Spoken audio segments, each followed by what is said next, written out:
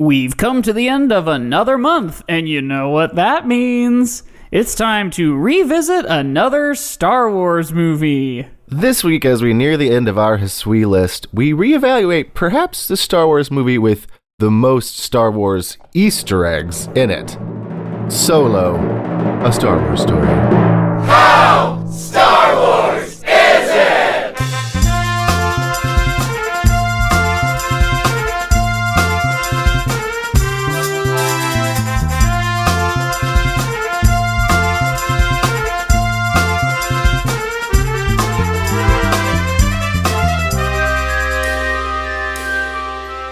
Well, hello there, Mike. Hi, Josiah, and hi, listeners. Hi, listeners. Hello.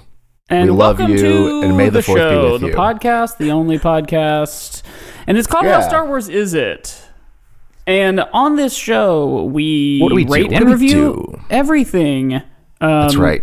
On a scale of 1 to 10, but not of how good that thing is, but of how Star Wars that thing is. That's right. You understand what we mean by this, and you understand the name of the show and the premise of the show. How Star Wars is Spaceballs. It's pretty Star Wars. How Star Wars is grilled cheese. Not very.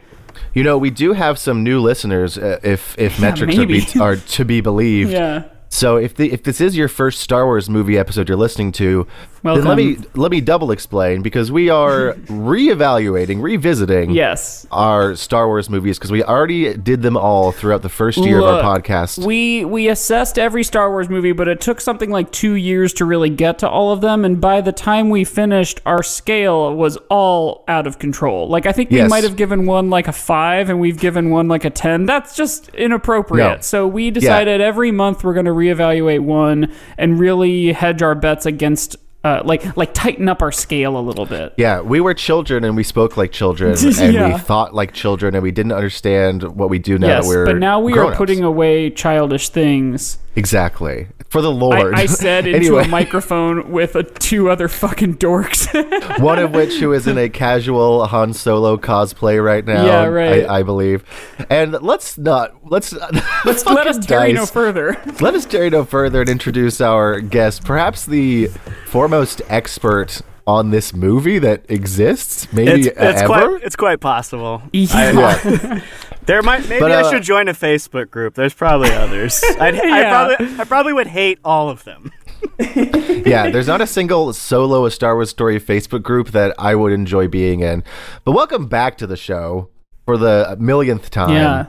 Michael DeLaney. Hi, hello. Great to be here, especially for this very special episode. When you guys were redoing the movies, I was like, if they don't ask me for Solo, I mean, that's going to be pretty fucked up. Which, of course, Friendship the ended. first one we asked you to do was the first episode you ever did with us, Revenge of the Sith. Yes. Yeah, we were like, do the thing you did again. Yeah. And for the listener, Michael DeLaney is that I believe that looks like a Han jacket. Oh yeah, this is a Solo, a Star Wars Story jacket that I purchased Alden from Etsy. Aaron Reich. Very good. Mm-hmm. There's more to come too. I have a shirt going on too with the flap. Hell yeah. And he's got there's the some dice. And I got the dice. Dice. Can you get some Foley on those dice? Like maybe clang them next. That's gonna be really nice. That's gonna be. Imagine. I could try to toss them up and they just smack right in the mic. That is gonna sound exactly like they sound in the movie whenever he grabs them off or puts them on the rear view mirror. I've got a dice question right off the bat, which is they are the shape and size of dice one might use in gambling, but they clearly have a chain between them. So. Yeah. Are they just a decoration? Because if not, there is a little place where you would screw the chain into the die, I would presume, and that would load it wrong. Oh yeah, there's a little hook on the outside, so like you can't roll these. Okay. You can't roll those. Not properly, at least. I think, no, guys, let me just go out on a limb here. So when they made Star Wars, the first movie, you remember that one? It was the 70s. It was the 70s. Oh, and Star Wars the movie? Yeah. You know what would have been like picture. a funny joke back then would have been like, what if there's dice hanging from the rear view mirror? But or but somewhere. It was also not even the rearview mirror. It was like in the back seat. What if there's just dice hanging around? Because what do we know that people love to hang in their cars? Big fuzzy dice. Sure. So this, because it's space, they're not big and fuzzy. They're regular size and gold. Metal. Yes, they're metal. And then, no bra. And then no bras in space. Because this is space. No one cared, and then no one cared for decades until, I don't know. I don't know. I would venture to guess that no one even noticed. Right. And did Ryan Johnson reintroduce the dice? It was him. It was him. Ron Howard took it and ran with it, but it was him basically being like, how can I do a whole symbolize Han Solo, because those movies are fucking bizarre in the fact that the original 3 cast members never are together in any scene in any movie. So they had to have a scene, right, where it's like Luke being like, "Hey, remember our other friend who's dead? Here's this, I guess."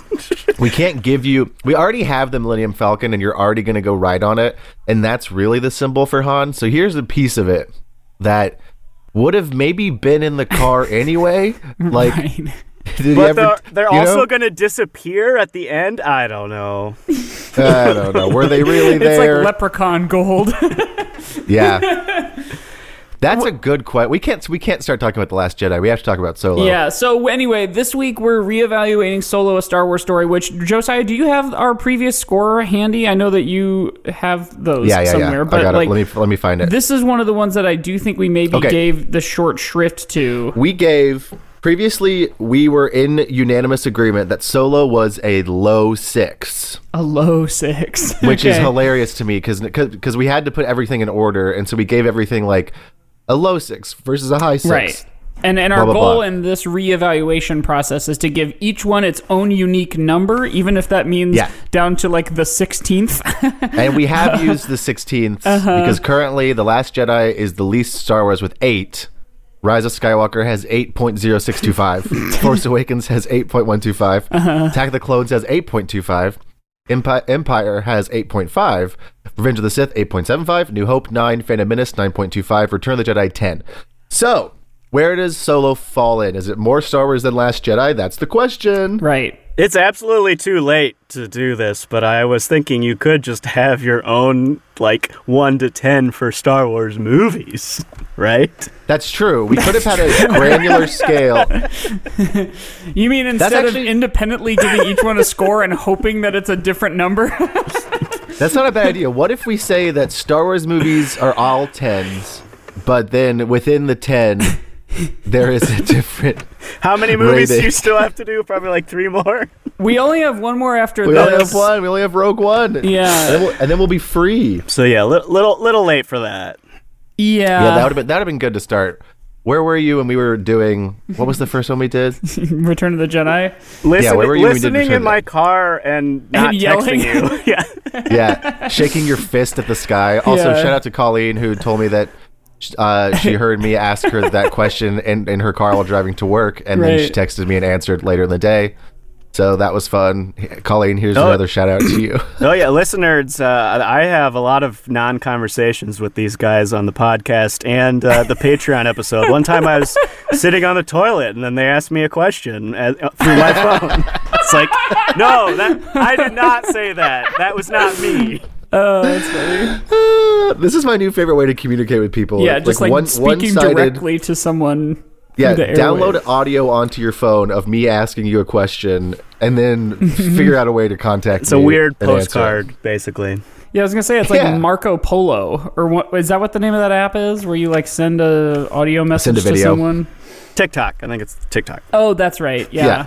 Yeah, I was going to bring us back. You mentioned the Easter eggs. That really is going to be, I think, the distinguishing factor. If the fact that the movie is a Star Wars reference, does that make it more or less? Because sure, references a lot of stuff, but does that take it out of the reality of the universe? That has been a recent thing that adds points to things in our recent episodes. That's why we keep slotting in movies above Last Jedi, because Last Jedi is like a sincere, straightforward movie, but like most of the Disney era Star Wars movies are just like references to other Star Wars movies, which Last Jedi is not. Last Jedi is too, blameless in that too, but yeah, there are more egregious examples. General egregious. Yes. There are more general egregious examples. Now, this movie does not have a Death Star or an Emperor. I mean, it does have both, but we don't see them. Right. It does, though, have the Imperial March being played in universe. In a major key. Yep. So here's what's... Okay, just broad strokes. First off, everyone, go listen to the commentary we did on this. It's our best one yet. We're really getting good at commentaries. We truly were like, what is this? We forgot everything about the movie, and we were like, Tandy Newton's in this? Guys, Tandy Newton's in this. Listeners, did you remember that? Because she's important for the first quarter of the movie. She's not, though. She's not that important. And I want to say Rocket Raccoon is in it, too? Yeah. Some gruff New York guy driving an airplane. I take such umbrage with Jon Favreau's performance as that monkey with 6 arms in this movie. He pronounces it, I don't know if I love this or hate it, but he keeps saying Wookiee. Have you ever seen a Wookiee? God. He's so... I don't like it because he's just doing his normal voice. Like, he's doing Jon Favreau pitched up slightly, and I'm like, this just sounds like you. Rocket Raccoon's credit, though, like Bradley Cooper, that is a character that he's doing a character voice. Right. So that is a good point. Versus, is Bradley Cooper maybe our finest working actor? Because he seriously does almost like an improv level character in lots of his performances. Yeah, I think Bradley Cooper loves. That's the thing. He's a handsome leading man who's like, I want to be a character actor. Right? Yes. And it's like, Bradley, you're too pretty. You're too pretty. I hesitate to say he's great because I feel like something at some point is going to come out of him being a real dickhead, and then we're going to have to eat our words. Sure. But the dice, the Star Wars reference. Everyone go watch DeLaney's video called Solo, a Star Wars reference. Yeah. Because I think that's the thesis statement of even this episode. Yes. Yeah, no, that movie, this is just so strange. I think I remember I saw it the first time and texted Mike about the Kessel Run, and I've seen this movie countless times, still have no idea what the Kessel Run is, why it's a thing. I wrote that down, Lando says you have to thread through the Cyclada cluster, then pass through the Maelstrom. There's no direct route. And then everybody's talking about the Kessel Run. It's like, oh yeah, you just go up the highway, the Kessel Run. We all know it. And then in the movie, when they're running hot with coaxium that's gonna blow up, they need a shortcut. He's like, well, I guess I'll go through the Maelstrom. And Lando's like, what do you mean? But it's like, dude, that's what you said you had to do. You said thread through the Maelstrom. Yeah. Except he pronounced it Maelstrom because Donald Glover has to pronounce things differently in this movie because that's Lando's character. Right. Yeah. Maelstrom. This movie is tedious. Maybe this is a hot take. Maybe it's the fact that we watched this like a week ago now, but I enjoyed this watching of it much more than the first time. Because maybe it was because we were doing the commentary and we were trying to find the joy. Yes. We were really Marie Kondoing this movie. Yes, we were really finding the things that sparkled. Although we did get to a certain point, I'll say the movie's 2 hours and 15 minutes long, which is probably about 40 minutes too long. But we did get to a point where we were like, okay, the fun has worn off just because it's still going. Yeah. It much they like just every have to accomplish so many things, and it's like, no, you don't. Right. This could be a Star Wars story. It doesn't have to be 4. Every Star Wars. If you think about the context of this is the only other Star Wars story. Is that even on Rogue One anymore? That was at one point called a Star Wars story, right? I think it technically I'm sure it is. probably still is, but I know that they have like fully abandoned the notion that they're going to keep using that phrase. Well, either way, they don't have the opening crawl, right? But what they do have is a couple of like flashes of exposition that is rendered meaningless in 15 minutes. Like it explains the nuances of the Corellian underworld with Lady Proxima, who we see for like 5 minutes. It's like, do we need this? Yeah, I almost wish it just wasn't in it. This is going to get Mike into his big point about this movie, is that it should just be that. Like the entire movie shouldn't be in this movie. Like this movie, and even if you have Han in it, keep it fucking more simple and make the whole movie him in the Corellian underworld trying to scrape by and trying to fight his way up, and so we can see how he becomes a smuggler. Because even the end of this movie, we're not like, I don't know, this movie tries so hard to tell you all the fun, important things that happened in Han's backstory. Right. But then by the end of it, you're left with a really unsure like idea of how he gets to where he was in Star Wars A New Hope. Like, arguably, it's like he goes right from it to it, because he's like, hey, I heard about this job.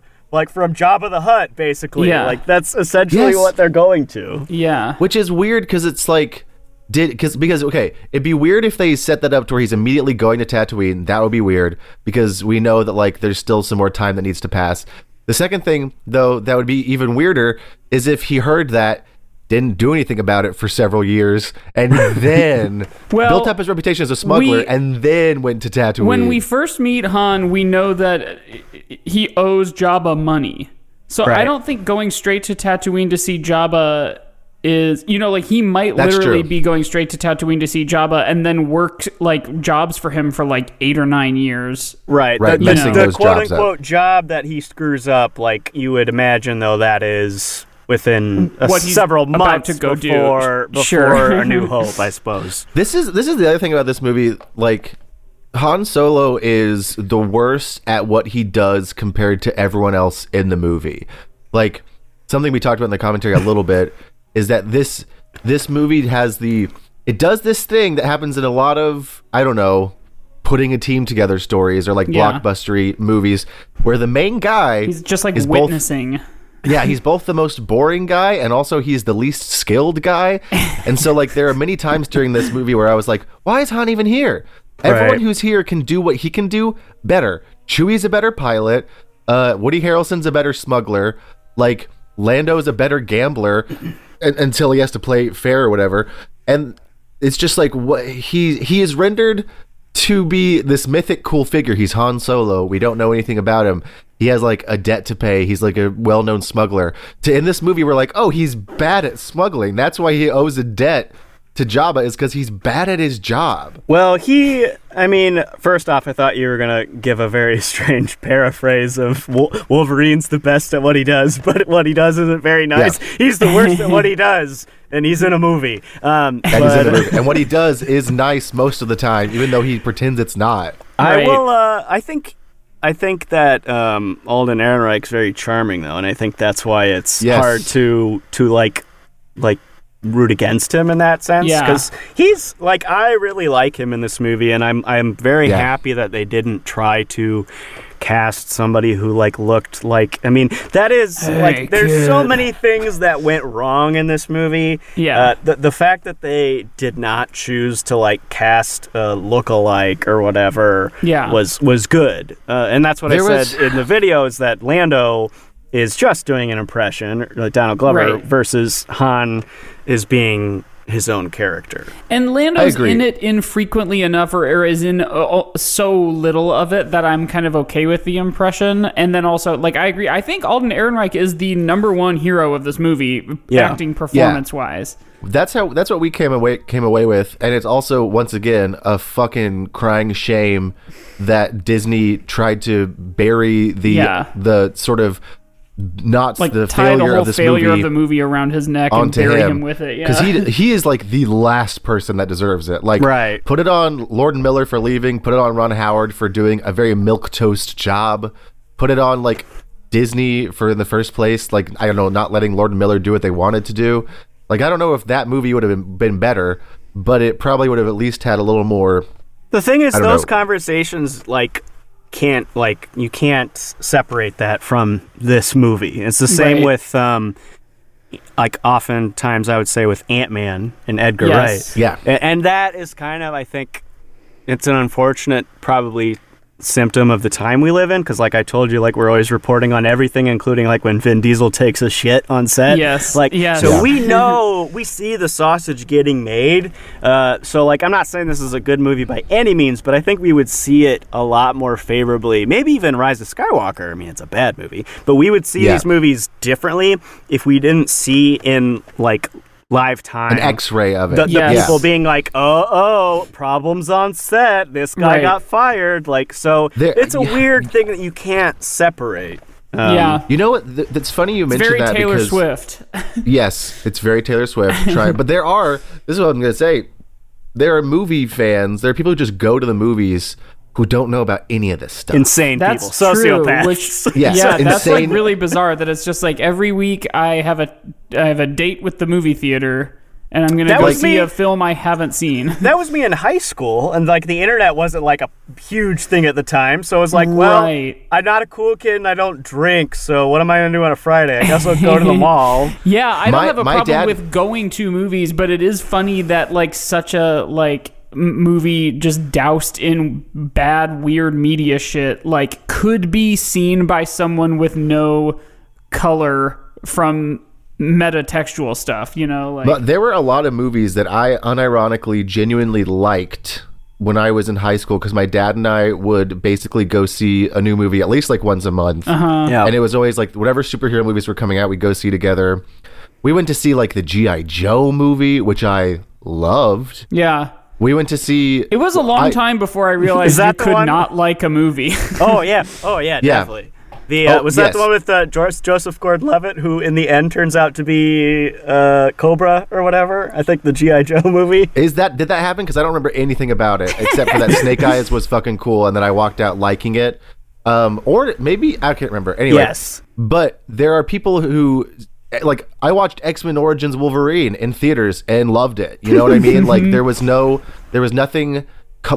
media color. Because if I had been a comic book fan on the internet at that point, I would have been reading all this stuff about, they messed up Deadpool. They did all this stuff.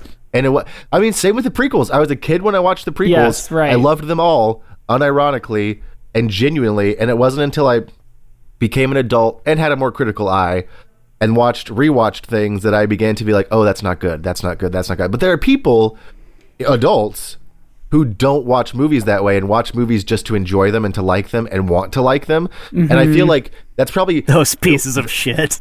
Yeah, I know, right? The majority of people who watch movies are probably those people. Like, it is... Right. Predisposed to enjoying themselves because they're spending their time and money to sit down for 2 hours and 15 minutes. Yeah, exactly. Which, God, this movie's too long. Would this movie... So I don't hate this movie. No, me either. I do think it's like trying to do a couple too many things, but would this movie work better if it were two different projects? One, a Han Solo criminal underworld story, and two, a Star Wars criminal underworld story that maybe we see Han in, but otherwise it's like the crime syndicates like Crimson Dawn or whatever. Maybe. Or maybe it's a TV show. Probably a TV show, because, and again, I was trying to look this up because, you know... once again, all props to Mike for making me like Clone Wars, because I really don't think I was going to ever try to watch that before, and I do actually really like it. But that, like, the Darth Maul crime syndicate stuff is present in the show, so there's, like, precedent for it. However, it's cool. You know what, though, guys? Here's the issue. When Solo came out, we were living in a pre-Mandalorian world. Okay? Yep. And so there was not... Like, this movie couldn't have been something else because they weren't making the TV shows yet. I don't even think they were... They probably literally weren't making them yet. They probably were being pitched or whatever. But The Mandalorian set the stage for, like... We can pull in Dave Filoni stuff. We can pull in Ahsoka from the cartoon. You know what I mean? The only things that Mike and I want to see in that show ever. Yeah, it's like that made it. That's what set the precedent for now the a million shows that are going to come out, and it's all going to be like, we're pulling things from this. We're pulling things from this. But with this movie, the plan was still we're going to make individual little movies, and they're going to be like sort of standalone Star Wars stories, background stuff. And so like a better version of this movie, I think, would be a TV show that is about the criminal underworld or something. But that wasn't in the brains yet of like the people who were making these decisions. Like that wasn't, or even of the public. Like if you had told us when Solo came out that there was like that it would be better as a TV show, like I would have been like, what are you talking about? A Star Wars TV show? You kidding me? Except well, that was like always like the, idea, like, oh, eventually going to do an underworld TV show or whatever, but it just never came to be. Yeah, they wrote like 2 whole seasons of it. Oh, that's right. Is that what the Book of Boba Fett's gonna be? There better be a fucking book. I'm saying, I know I said this to you guys in private, but there better be a book. Or I'm gonna lose my shit. If there's not a book, that'll be the funniest fucking name ever, because they're just like, it's a metaphor. I think making a movie seems like an impossible feat. I don't know how it ever works. There's so many things that could go wrong, and most of the times they do. In this case, most of them did. But imagine this is, trying to get into the heads of the people who made this, being like, okay, and then mic drop, Darth Maul's behind it all. Like, somebody thinking that's a good idea and that people will be interested in that, even if, like, someone like me, who I don't think I even had seen the Clone Wars or that much at the time, but I knew Darth Maul was alive, so I was just like, oh, okay. Yeah, that's for a very specific... That reveal is for, like, such a small amount of the audience.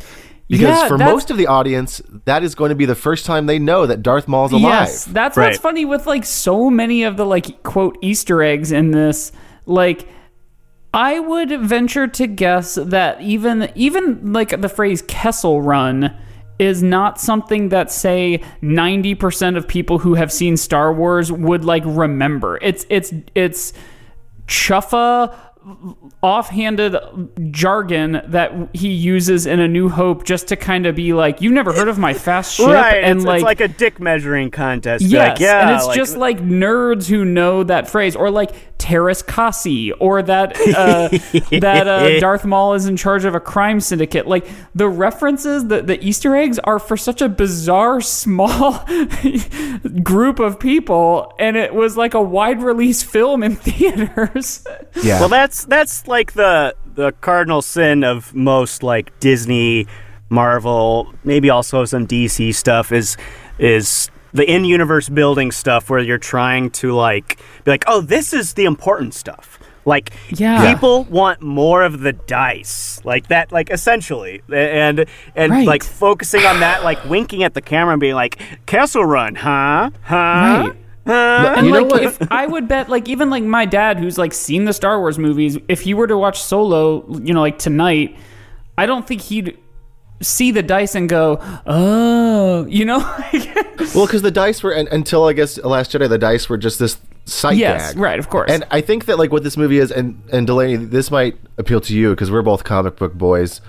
This movie is the annoying tie-ins to the event that's happening. Yeah. Right. That you think, oh, that could be fun, and then you read it and you're like, oh, none of this matters at all. Yeah. Okay, this is boring and doesn't matter at all. Like, I got suckered into so many of those because of a cool-looking cover. Axis. Or no, but not even Axis. Like, that event was bad. But, like, the side, like, comic book with fucking Hobgoblin. Right. It's, like, about him becoming a good guy or whatever. Right. And then it's like, that could be cool. And then you read it and you're like, this is pointless.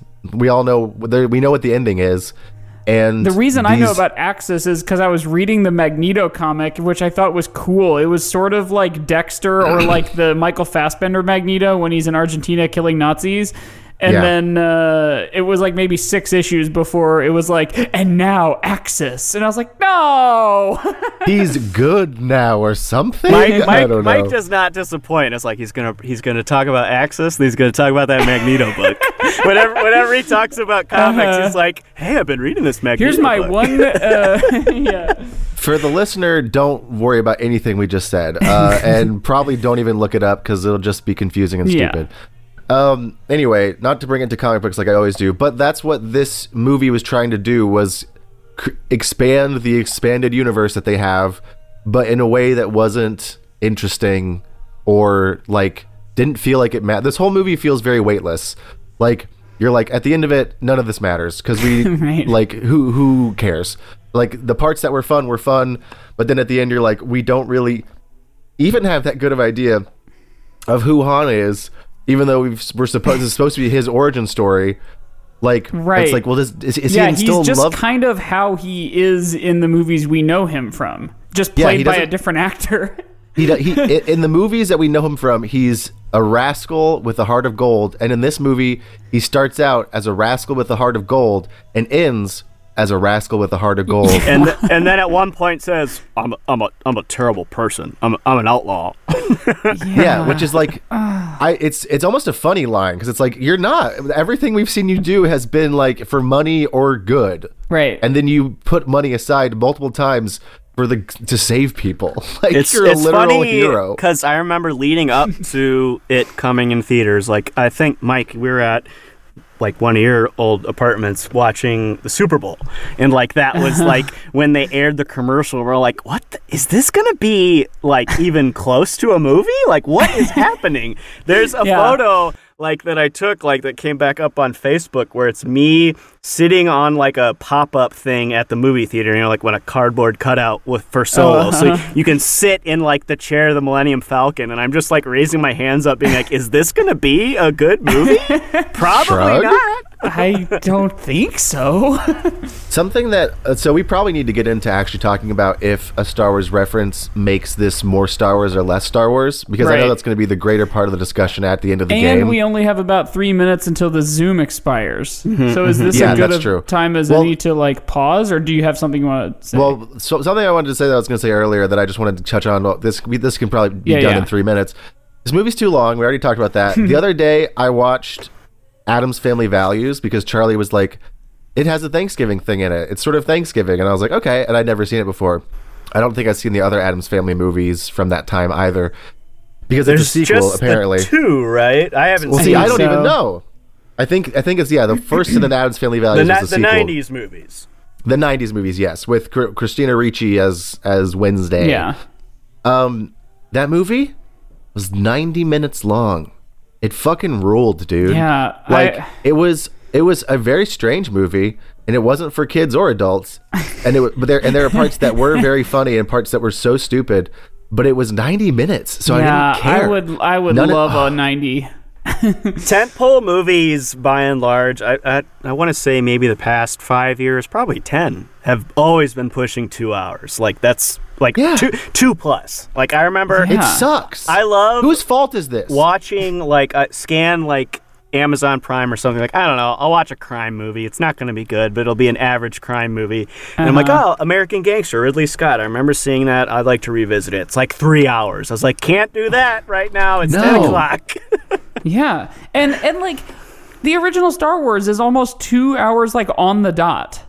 Like you're telling me the backstory of Han Solo needs an extra 15 minutes than like the quintessential hero's journey film of the 20th century. Let me ask you this. How would you know who killed Aura Singh?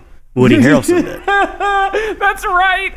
That's true. God, yeah, this movie is for like young Gen X people who played like all the Shadows of the Empire shit. Like people just a touch older than us. I mean us too, but like it's for the fact that he killed like Aura nobody. Singh. Aura Singh is like a lady Boba Fett. Like you don't know anything about her. She's a cool bounty hunter. The fact that Woody Harrelson killed her off screen is sad to me. Yeah, it's just sort of like bizarre. So I'm trying to figure out whose fault it is that we have 2+ hour blockbusters. So I was just doing some Googling. So all the original Spider-Man movies, the longest was I think 3, but they all cop out at like 2 hours and a little bit, like 5 minutes or something, which is like, I'm okay with that. The original X-Men movies, an hour and 45. Da-da-da-da. The second one is longer. The third one's an hour 45 again. Is it the Lord of the Rings movies' fault? Is that what happened? Is they came out and everyone thought if we have to be taken seriously, we have to be long? Maybe. Perhaps. I'm gonna do a deep dive into this. Into why movies is long. Why movies is long. Anyway, that was just my like. Addams Family Values, there's no Scooby-Doo on Zombie Island because it's still 20 minutes too long, but it was definitely better than this one because of the length. I think we need to end this Zoom, so let's Scooby-Doo this crap. Let's go. We'll talk about that trailer later. So is being a Star Wars reference, Solo a Star Wars reference, does that give this points pro or con Star Wars? This is the ultimate Disney Star Wars movie. So for better or worse. So yes. I think I don't know. It's because, I feel like if you haven't noticed by now, my MO whenever I come on the show is be like, all right, you guys go first, and then I'll give my rating that's way higher. But I really honestly don't know how I want to go about it because I like this movie for dumb reasons, but it is like my cynical side is being like, yeah, this is what Star Wars is now. You're totally right. Yes. So I want to know also, like, what draws you so much to this movie that it compelled you to, like, make a whole video essay on it and, like, think about it and buy the dice. I think because I've said this before. Basically, like, I don't know, in the past, like, again, this like has to do with like a level of cynicism on my part in movie going, like, and accepting things for what they are. Like, there are bad movies like Solo, and then there are bad movies like Batman v Superman. And one of those makes me angry for a lot of different reasons. The other, I'm just like, oh my god, a marketing team thought this was a good idea. Yeah. So, like, how'd you guys miss every ball that they threw across the plate? Like, exactly. Like so for a little bit, strikeout. Rise of Skywalker was my thing, and I was like, I remember telling you, like, I showed one of our friends, Dave, who I know would hate it. Like, I just watched him watching it basically the whole time, so he'd get mad. And then I was like, it's a movie I haven't thought about in like 3 years. Is Solo. So I gave it a shot one night. Got it. I think there's a level of like sincerity of intent that, like, a bad movie that's enjoyable versus a bad movie like a Batman versus Superman, because, and maybe sincerity of intent isn't the right word, because you can tell that the people who made Batman versus Superman, you can tell that Zack Snyder thought it was really good. You know what I mean? Like, you can tell that the people involved in that movie thought it was this big important thing, right? Which is annoying when you watch it and it sucks. And then I think there's Solo, which, not to like discount any of the performances, but I don't think anyone was making Solo thought it was going to be this big important thing. Right. Like, even before it changed hands, they knew they were going to be making a fun movie. Right. And so, like, the fact that you can still have fun watching it, it feels distanced from these like epic movies that are supposed to be these big things. Yeah, that's true, because other than it maybe being too long, it is fun the whole time. And I'm using like the like quotation marks there, you know, like everything seems to have been intended to be fun. He pretends a rock's a thermal detonator. Yeah, like, I liked that. That was funny. I was like, that's funny. That's all right. That was one of the is this Lord and Miller that we're seeing here, which is a fun game to play with this movie. Right. Here's the question that we've asked outside of the podcast is not being able to see anything. Is that very Star Wars? Yeah. I will say, I don't know if they remastered it on any level because it's easier to see on my TV screen than it was in the theater. I remember being like, what that's like fuck? The first thing we talk about in the commentary, which I think probably comes out like soon. I don't think we've released it yet, but like we had to bump Josiah's screen brightness up like 100% because the first scenes are like just in darkness. It's like watching an improv team do the bat. Yeah, so I don't know if that is 4 points or against points, but here's what I'll say with our scale that we have so far. This is the trend. All right, the Disney era are all the lowest. With Last Jedi, Rise of Skywalker, Force Awakens going from least to highest. So, and then everything, and then prequels and original trilogy are all mishmashed for the top 6. So that my consensus, where I'm going with this, the Disney era seems to be, at least so far from what we've rated things, less Star Wars than the original trilogy and prequels. If we are consistent, is kind of a funny thing, because just like what you said a second ago, DeLaney, it's like for better or for worse, this is what Star Wars is now. And I wonder if we have like an inherent bias toward like definitely earlier, like how Star Wars is each trilogy. I wonder if we weight earlier movies. We do. That's like talk to, I don't even know what age group, but anybody who's like not 30 some years old. Yeah, it's going to be a different type of scale. Being like, you mean the Kylo Ren series, Star Wars? Right. Oh, that BB-8 show with Baby Yoda. Yeah, for us, we absolutely weight the original movies more, and then it's prequels, and then it's new stuff in general. So like, I also, though, I don't know if I have a problem with that. Like something about like initial Lucas era feels like it should like taste more like the Star Wars chili. let me get down. Let me bring you. Let's get down to some metaphor here. So like. So I'm really into caution alert. This is should be on the rating for explicit. Rating, right? This is going to be a challenging concept. Everyone. So I'm really into, and I get TikToks of them a lot, like deconstructing evangelical faith, because that is what I had to do as a person. Sure. And I'm unlearn what you have learned. Yeah, so I get a lot of like atheist TikToks, but they're like cool and not being dicks about it. Yoda's always doing that with evangelical Christianity. I'm sorry. I just want to finish that thought. Yoda's like, you were stuck in basically a cult? Here, let me help you out. But anyway, the thing that I always go back to, especially when talking about the Bible, not to get nerdy on everybody, but I like to look at this kind of stuff up. But so the original documents that we have for the Bible are probably the best sources, right? Those are our close to primaries. There are no primary sources from the Bible because we have no proof that anybody who said they were there was there. Well, my neighbor done told me one time he did done talk with Jesus. Well, that Mike's neighbor notwithstanding, or whoever that character was. No, it was me. It was Mike. No, that was my real voice. That Mike's been doing a character this whole time. But so like those are the primary sources, right? And then from everything later, more translations, more documents, more reprintings, stuff gets diluted. And so some stuff stays the same, some stuff is changed. Some stuff is changed for like political reasons, some stuff is changed for religious reasons, whatever.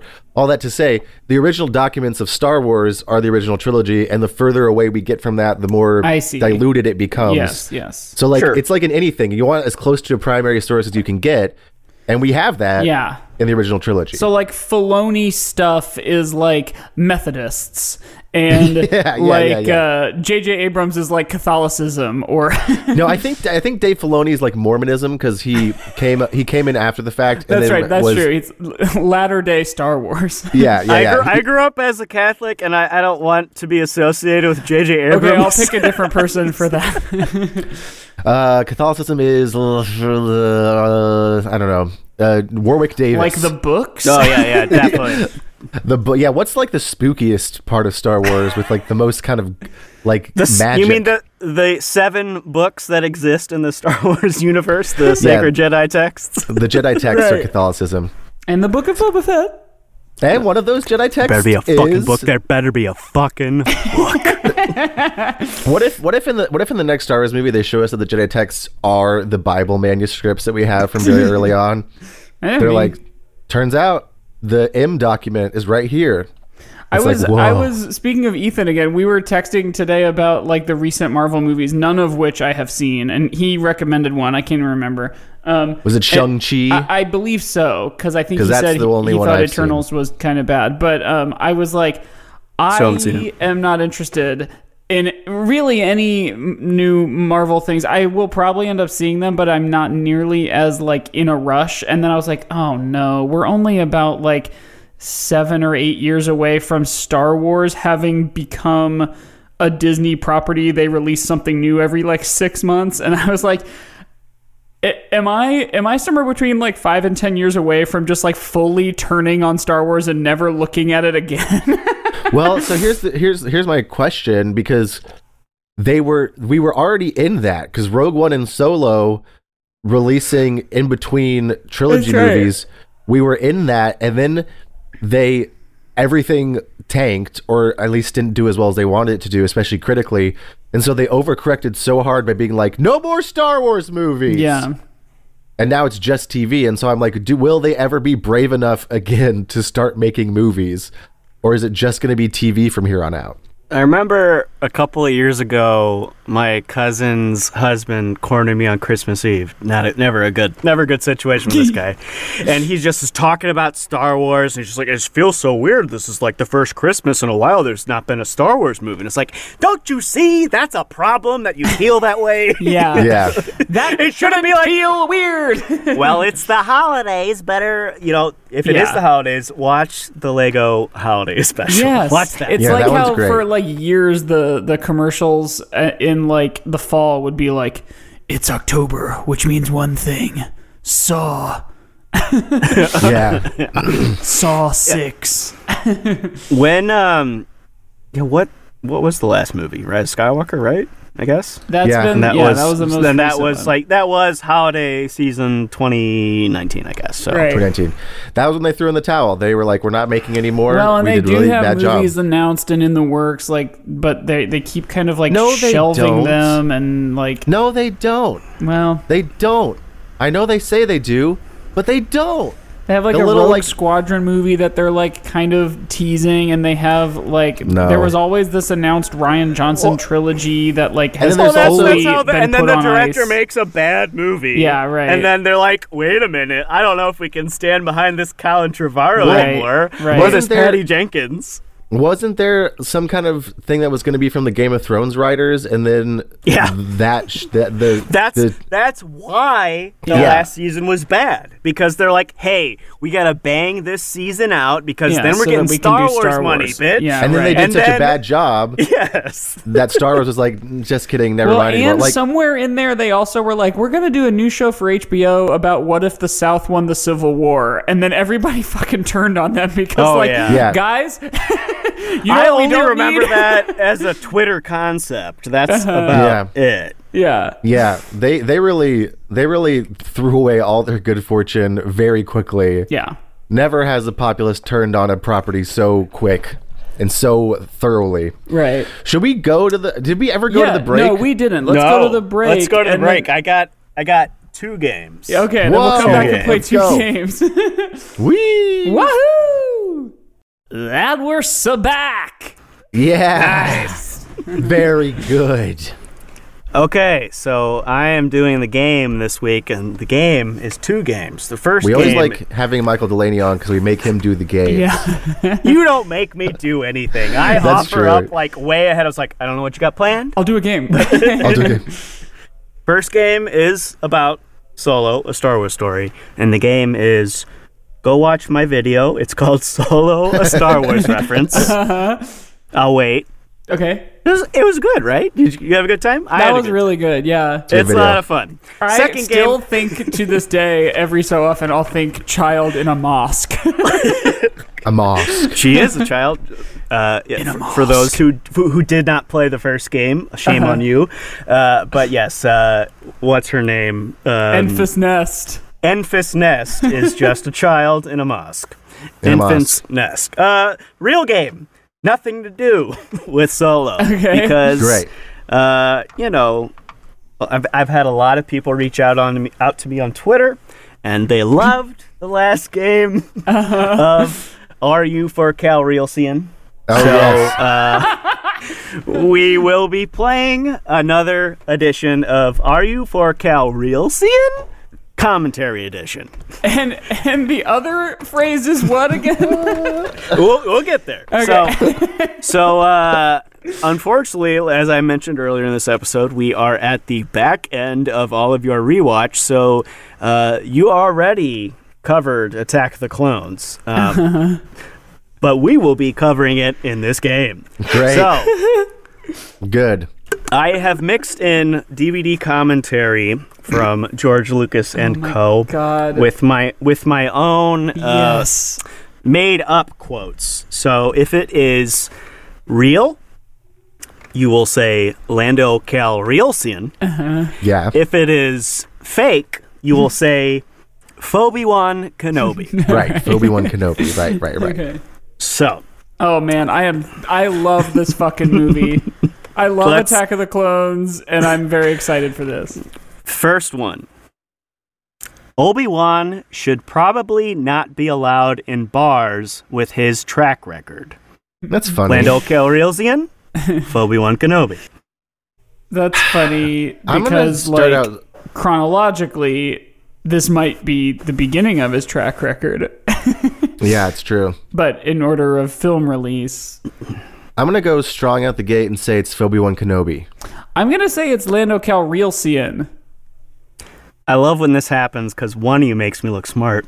It is Obi-Wan Kenobi. Shit. I made that one up. Yes. Number 2. By the way, who speaks in the commentary? Okay, so, and again, it's Lucas, Rick McCallum,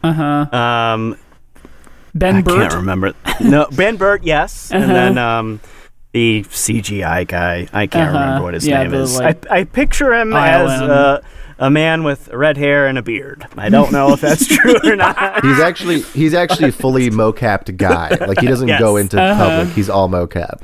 But yes, some of the quotes will be from him as well. Okay. So And then this is another guy. I don't know who this is. This guy was not on the episode 3 track, so. Or so we think. Or so you think. That's later. It could be Michael DeLaney. Okay. It would have been very cruel to kill a robot. You can kill humans, but a robot, no one would allow that. Our rating would go to NC-17, which kind of relates to something that Josiah said on a recent episode. I've talked about how robots is dogs. Yep. So this is in the commentary track of Attack of the Clones.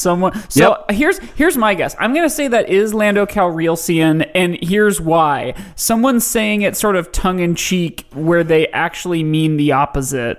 Okay. I'm going to say Lando Calrissian, and I'm saying it's tongue-in-cheek, but they know that it's true and not that they mean the opposite. But they're being like, you can't kill a robot, in the same way that you can't kill a dog. Yes, it is Lando Calrissian, and Josiah is correcter than Mike. Okay, I'm doing fuck it. Dude. It's R4 or whatever Obi-Wan's droid is. They said there was another scene where the droid just got murdered by whoever on Geonosis, and they're like, we can't show that. That was him being like, that's a step too far. This is great because this is huge if true, and it is true because that entirely validates my whole droids as dogs thing. It definitely does. Yeah. And it also shows the shift in philosophy change. Right. To Disney being like, yeah, just fucking milk it. Do it. Kill him. Yeah. All right.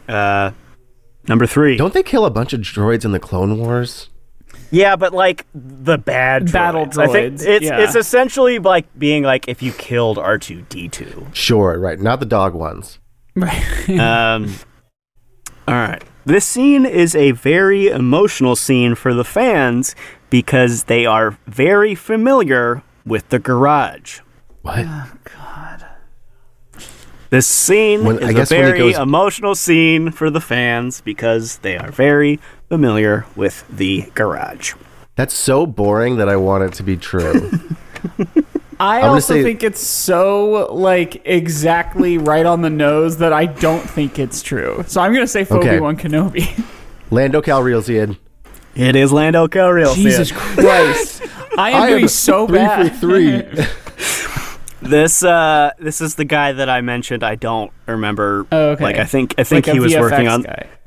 Yeah, exactly. Are they and I was talking just about... what a weird thing to say when he's in the garage at the Lars homestead talking about I killed sand people. That thing. God, what a weird movie. Number 4. This is the scene that is supposed to sell the audience on Annie as potentially a bad guy. If you're watching these films in the correct order, this should be the first time you ask yourself, maybe this guy isn't a hero after all. Oh my god. Wow. Lando Calrissian, Obi-Wan Kenobi. It's once again so exactly literal. Yeah, it's so dull that I'm like, that sounds like George, you know? But I'm going to, I'll give you a hint. I'll give you a hint. It is, or is not, George Lucas. But that is who is supposed to have said this. Okay, so it's not, okay. But it still could be Michael DeLaney. It still could be, but... yeah, it's either George Lucas or Michael DeLaney. in a George Lucas mask. Yeah. In a mosque. In a mosque. I'm going to say Lando Calrissian for that one. I'm gonna keep going against Mike because his luck has been bad, so I'm going to say Obi-Wan Kenobi. That is a Obi-Wan Kenobi. Oh my god. Fuck yeah, dude. And that's an appropriation because he did refer to Anakin as Annie in another part of the commentary. Where I was just like, you fucking dweeb. What a weirdo. Calling his own characters. That's also, let me see, just so I didn't use this in a later one. No, I did not. But he would say in the commentary, if you're watching these films in the correct order. He would say that kind of a thing a lot. And he would try to, there was a thing specifically about Tusken Raiders, and he's like, so this is the first time we're seeing this. If you're watching these in the correct order, the only time you've seen them is shooting off guns at a pod race, because that's his deep-seated belief, is that there is a correct order to watch these. Oh my god. So he thinks. So George thinks we should start at episode 1. Oh, 100%. Which That's is wild. Of course, incorrect. Crazy. Yeah. Okay, number 5. If you listen closely, you can hear a Jawa scream in this traffic jam, which is the first time we've had a Jawa anywhere besides Tatooine. Okay. Lando Calrissian, and that is Ben Burt. I'm gonna go ahead and say Obi-Wan Kenobi because I'm gonna go against Mike. It is Obi-Wan Kenobi. How have your instincts been wrong on every single one? This doesn't statistically add up to me. That was inspired by one where they're like, if you look in the corner of this Coruscant traffic, you can see 2 TIE fighters chasing an X-Wing. It's hard to see, but it's there. Sure. All right. If you're watching this movie in the correct order, it's the first time you see TIE fighters. Yeah. It's true. They canonically don't exist. They don't exist yet. Number 6. Poggle the Lesser. We always joked about who Poggle the Greater was. Jesus Christ. That's such a dad joke that I'm going to go ahead and say Lando Calrissian. I am also going to say Lando Calrissian, and also because I think it's real, not because I just want to be on the same page as Josiah. I hope it's wrong just so that Mike is wrong again. Yeah. No, it is Lando Calrissian. I thought that'd be an easy one. Yeah. Yeah, that's got real good dad joke energy. All right. I need to watch these commentaries because you seem to really get a lot of great shit out of them, and I do love how fucking weird George Lucas is. Yeah. If as evidenced by Solo, a Star Wars reference, I get a lot of good shit out of bad shit. So don't take that as a suggestion. No, I mean I do too, for sure. Camp and goofy dad joke shit, the prequel commentaries at the very least, I feel like I would really enjoy. I even looked up because I was like, oh, well, I'm doing Solo. Can I even find a commentary? A, and B, would it be interesting? Right. And I don't think you can. And I certainly wasn't going to buy the Blu-ray. Yeah. It'd be Ron Howard talking half the time because he only did half the movie.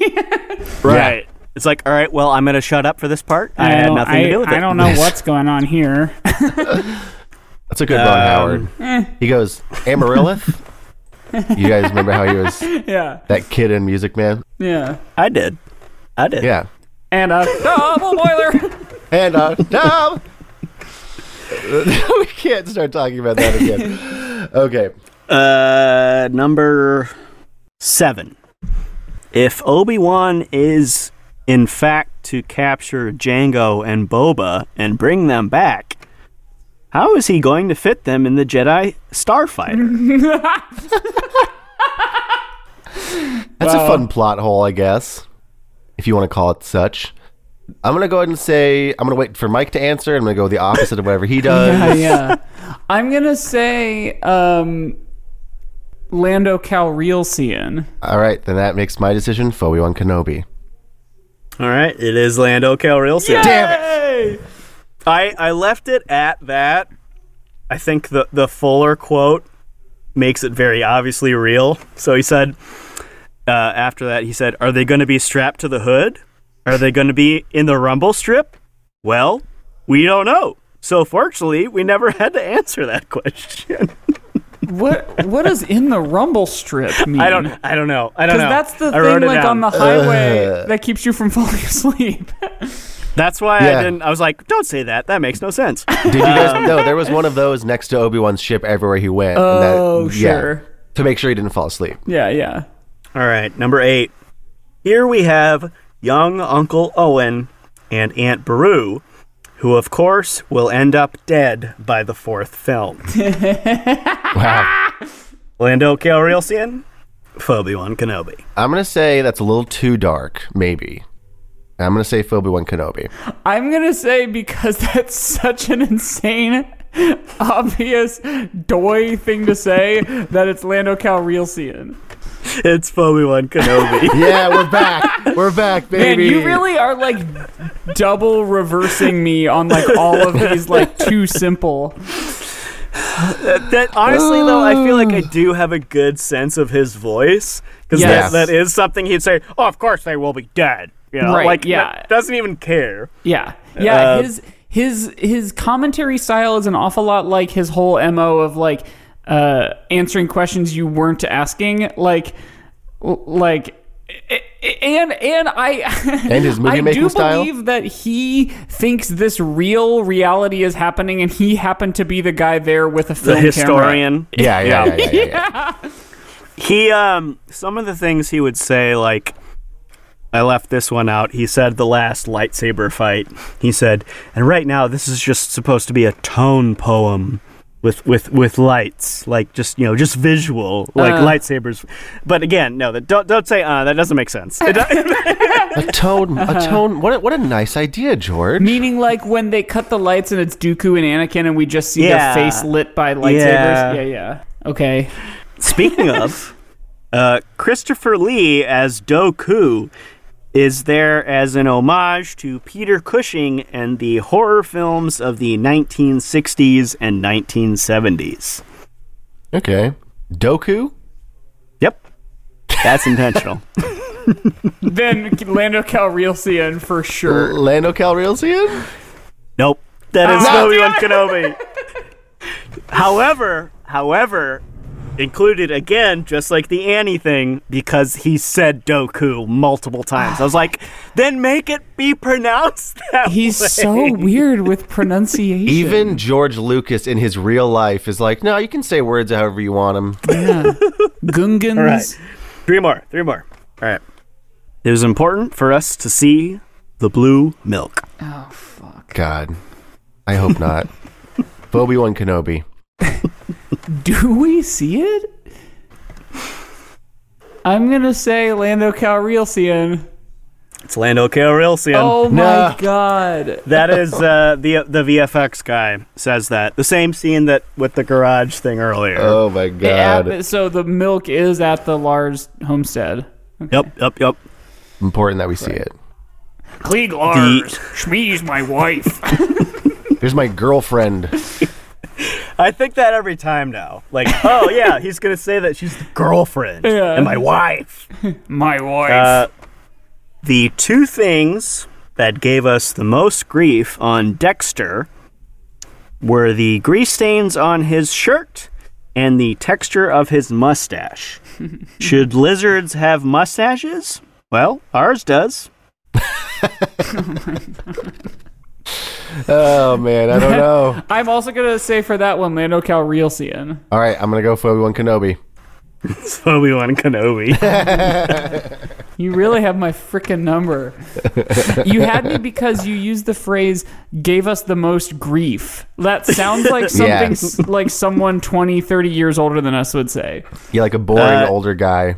So, do you think that this is a marketable skill, guys? Yeah. Yeah, I think so. Great. I think so. Great. If you're applying for any jobs soon, just let me know, and I'll tell him, like, he can do a really good pretending Star he's... Like, boring guy. Yeah. That's really the sequel. I'm glad you guys seem to be having a good time. I was worried about it, because I was like, man, this is very boring. But I guess that's part of the fun. Right. All right.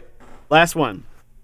They were the ones that Jay and Silent Bob worried got killed in the Death Star, but they are, after all, just a bunch of large termites. What? Fuck, I don't know those movies, the View Askew universe whatsoever. I don't know. It's Greek to me. I'm gonna say it's Lando Calrissian. So there were giant termites that presumably were blown up in the Death Star, but these weren't. So are these Geonosians? I guess I'm going to say Lando Calrissian. It seems like it might be real. It is Lando Calrissian. So is that what I said? I can't remember. Yes. Yeah. So basically, like the whole joke in Clerks or whatever is like, hey, like, innocent people got killed on the Death Star. Oh yeah, I'm a private contractor. Like, I don't work for a company. So George was saying that, yes, the Geonosians would be these, like, because they're like show the whole, like, oh, they made the Death Star. So he references, like, Clerks and talks about Jay and Silent Bob. And then, of course, I like that he undercuts it by saying, but they are, after all, just a bunch of large termites. It's really funny how imaginative George Lucas is, and how much of, like, a world he created, and, like, in his mind, even he thinks it's fucking dumb. Yeah. He's so imaginative and then so dull about this cool thing. Yeah. It's like he's like, oh, they're just large termites. It's like a laser sword. What do you mean? What do you mean they're just large termites? You made them up. They're aliens. They built a whole Death Star. What are you talking about?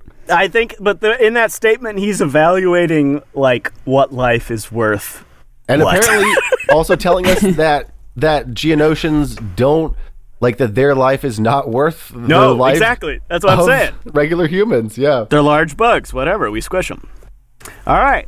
That was the latest installment of Are You for Calrissian? That was very good. What was I gonna say? So I thought about this very recently, and then I sort of forgot that I hadn't actually explored it until just now. But we were talking about Attack of the Clones, we were talking about Geonosians and battle droids and all that shit. Here's my hypothesis, and I'm sharing my screen with you now. The battle droid, because it was made by Geonosians, was designed by Geonosians. Yep. Or rather, designed in their image. Yes. Oh, that is. I think that is a true thing, but I could see George saying that after the fact as well. Well, and of course we meet the battle droids before we meet the Geonosians, so, like, right, who knows that's what I mean. So he probably was like, so what if there was aliens that looked like the robots? Yeah, if that's not canon, then it should be, because it feels like it is. Yeah. Anyway. Let's okay, we gotta rate this thing. So we've talked a lot about where if the fact that it's a Star Wars reference makes it Star Wars. We do have the lower end of our Star Wars movies are the Disney era. Does it feel, let's get into this really specific, does it feel more Star Wars than Last Jedi? Yes. He said cynically. I know. I don't know how to answer that, because regardless of the era, Star Wars tends to be lightsaber space opera Well, here am I wrote down pros and cons. Okay, good. Yes, because I did not. A couple of them are the same. So, for pros and cons, the first one is countless direct references. Yeah. Pros, Star Destroyers and TIE Fighters, Rebellion Origins, Space Chess, music callbacks, sneaking around, kind of. Young man dreams of adventure, which you could say is Luke / I could also see them, because again, I said this before with the Revenge of the Sith, watching a bad movie is like kind of trying to like parse out a mystery and figure out what they were trying to do. What happened? Yeah. So like maybe they're trying to be like, oh, young Han Solo is young George Lucas, like looking for this life of adventure and fast cars and whatever the fuck. Cons, countless direct references. No one says the Force or Hope. Pretty sure no Hope. No Skywalkers. Opening crawl replaced with exposition that is rendered meaningless 15 minutes in. And that's as far as I got. So there's probably more, but that's all I wrote down. So this is, okay, it is halfway then very sequel trilogy and half not, because it deals with the original trilogy characters, which the sequel trilogy also deals with.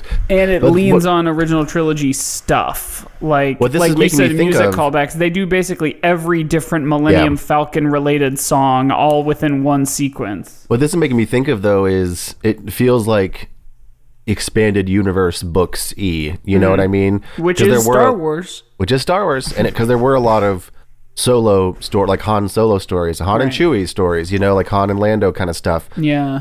And so it feels like that in a way. So like I feel like it's like 50% old Star Wars and 50% new Star Wars. You know what I mean? Which is pretty Star Wars. Which is pretty Star Wars. Right. Like not many can say that they kind of do a Legends thing and a new canon thing. Yeah. It's hard to equate anything to Legends or whatever, because they're like, this movie's long enough, and if it was a quote-unquote Legends type thing, we would like actually learn the rules of Sabacc. Right. Yeah. like that was my least favorite part. Like, as a person who doesn't play sports and doesn't gamble, anytime like in a book, like, I skipped over every fucking section of Quidditch in Harry Potter. It's like, oh, great, they're playing the fake sport. I don't even care about the real sports. Right. Why do I care about the fake sports? So the same thing with the Sabacc. I remember asking a friend, like, because I was like, I watched Casino Royale, and that's the movie I was thinking of when you said that. Like, they do sort of spell out for you, like, what the stakes are. Well, the thing with that is, like, the filmmaking process, like, you know, the language says, like, this is a big deal, even if you don't know it's a big deal. So, like, to me, I remember being like, oh, sure, like, I don't understand how to play poker, but this seemed like a dramatic moment. Right. And then I was like, so, could you, like, somebody who played cards, could you parse out anything from this game? Did it make sense? They're like, absolutely not. Like, so the drama is not there. Like, all I know is that when you play Sabacc, if you have the little green Psylop, you fucking win, man. Right. If you have that... Guys, I don't know what you're talking about, because Sabacc was a game of both skill and chance that could be played with as few as 2 and as many as 8 players. Players could designate a dealer or take turns as the dealer, rotating in a clockwise fashion at the beginning of each hand. And the object of Sabacc was to have a final hand with a total as close to 23 or negative 23 as possible without going over. Come on! Dude, why are you always saying that? That's like your catchphrase. Like, enough! That's what God, my girlfriend says that all the time. Saying that. She's like, will you stop telling me the rules of Sabacc when we're trying to make love? And I'm like, I can't. I'm obsessed. That sounds even realer now. Yeah. Lando Calrissian. Yeah, it's true. I can't stop talking about Sabacc. I have some notes that I want to run through, as I do in the end of this, as I forgot to have brought them up before. With the betting, and again, this is me, someone who doesn't know how gambling works, how anything of that nature works. A big plot point seems to focus on Han expecting that Lando will bet the Millennium Falcon. Right. Just because he won it in a bet. Yeah. And the only reason Han loses that initial bet is because Lando cheats. Right. But that's one thing. So first off, Lando should be like, you lost, so I'm not doing anything you say until you pay me in some form or another, right. let alone finish this movie with you. Yeah. Second off, how does he know? It's like, oh yeah, he'll always bet the Millennium Falcon. Right, because the only thing he's been told is that he loves the ship more than anything, basically. Like, well, he kind of primes him to do it, but it's also not a set thing. Like, he primes him by being like, oh, I love my ship, would never, you know. So he's sort of doing like a hustler thing by being with like... With that, I'll come back at you, Josiah. That might make him an okay smuggler. Or not smuggler, a con gambler. Yeah, he might not be a big... Okay, all right. You can stay on the team. I'm trying to see if Little Green Psylop is mentioned anywhere in Sabac's Wikipedia entry, and it's not. So that's even better. And again, I haven't said this.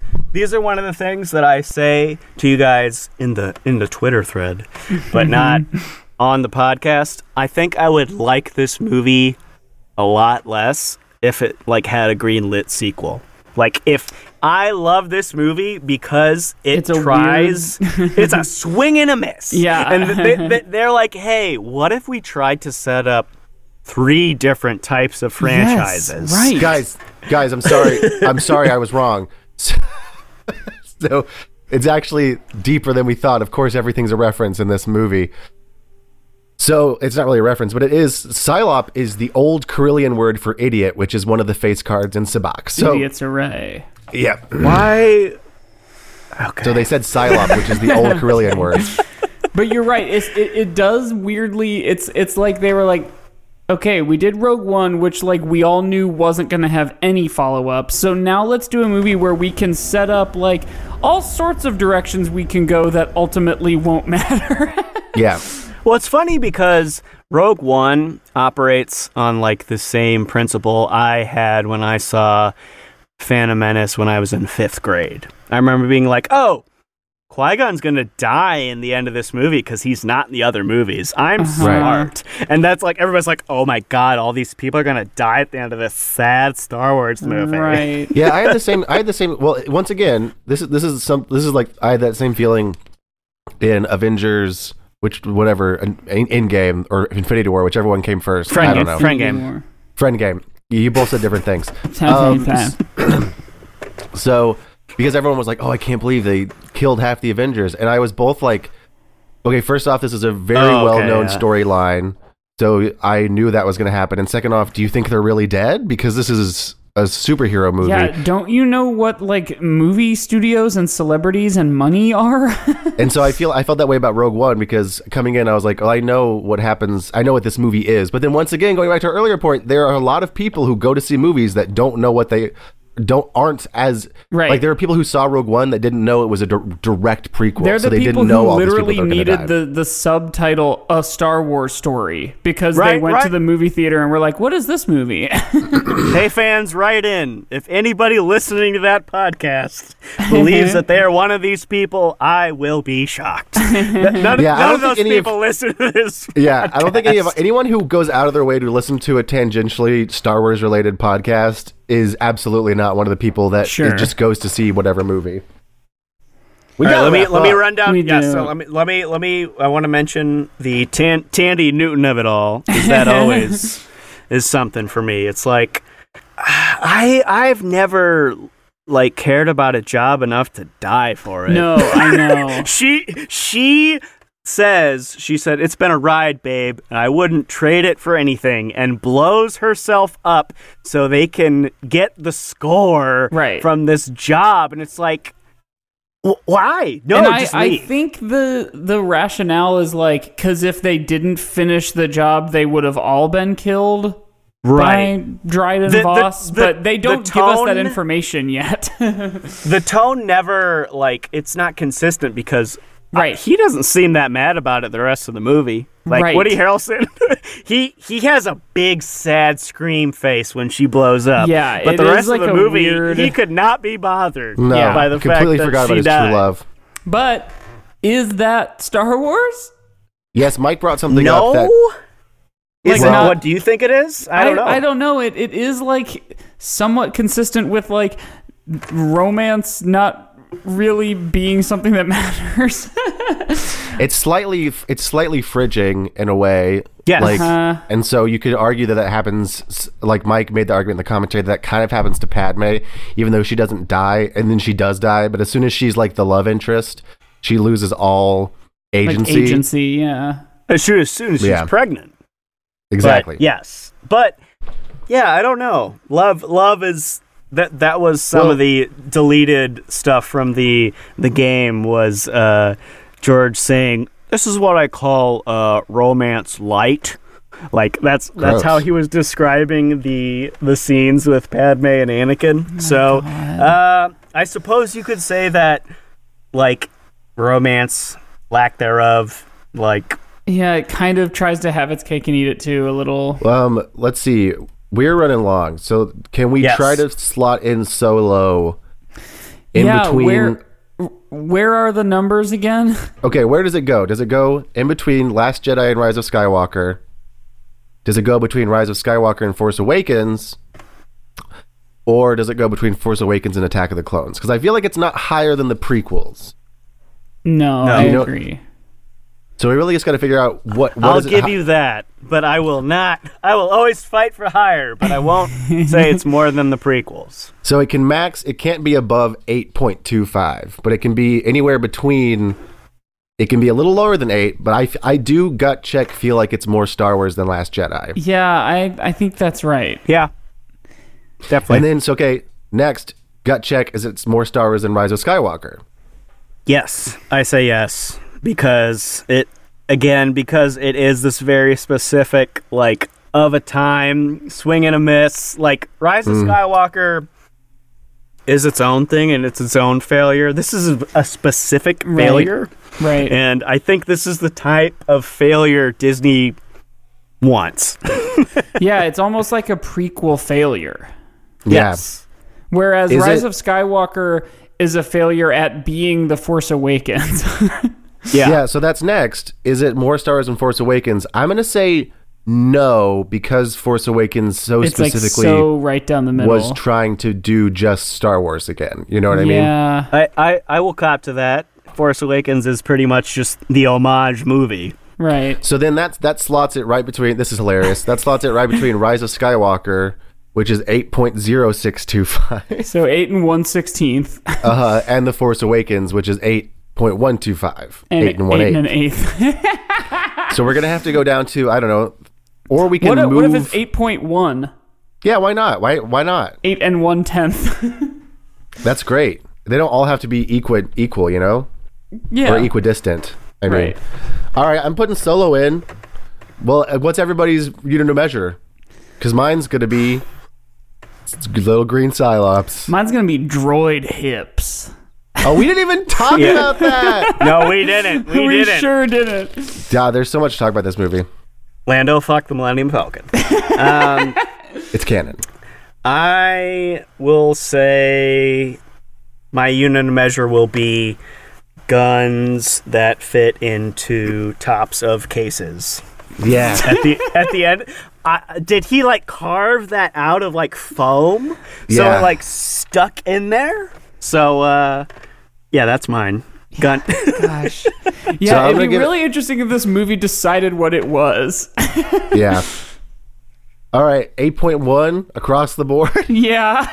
Yeah. I'm happy with that. All right, we gotta wrap up. Yeah. Do you want us on the internet? Because if you do, no, he doesn't. Dang, normally he does. First time. You can find us at How Star Wars Is on Twitter and Instagram. Email us at agoodpodcast@gmail.com. Yeah. Patreon.com/How Star Wars Is It. For $5 a month, you can get a commentary track every month and an episode every week. Yes, it's good. Michael DeLaney, do you want to tell the people about anything? So if you didn't play the first game, this is a great time to play the game, watch my video. Yes. Solo, a Star Wars reference. I am also on YouTube at Cormac Michael, on Twitter at Cormac Michael, and in the month of December, I'll be doing some kind of movie clip, TV clip, Christmas thing. So follow me. Yeah. Yeah. Well, it's about time for Tubby Bye Bye. I'd say so. So like we always say, we love you. Tubby Bye Bye. And may the Fourth be with you.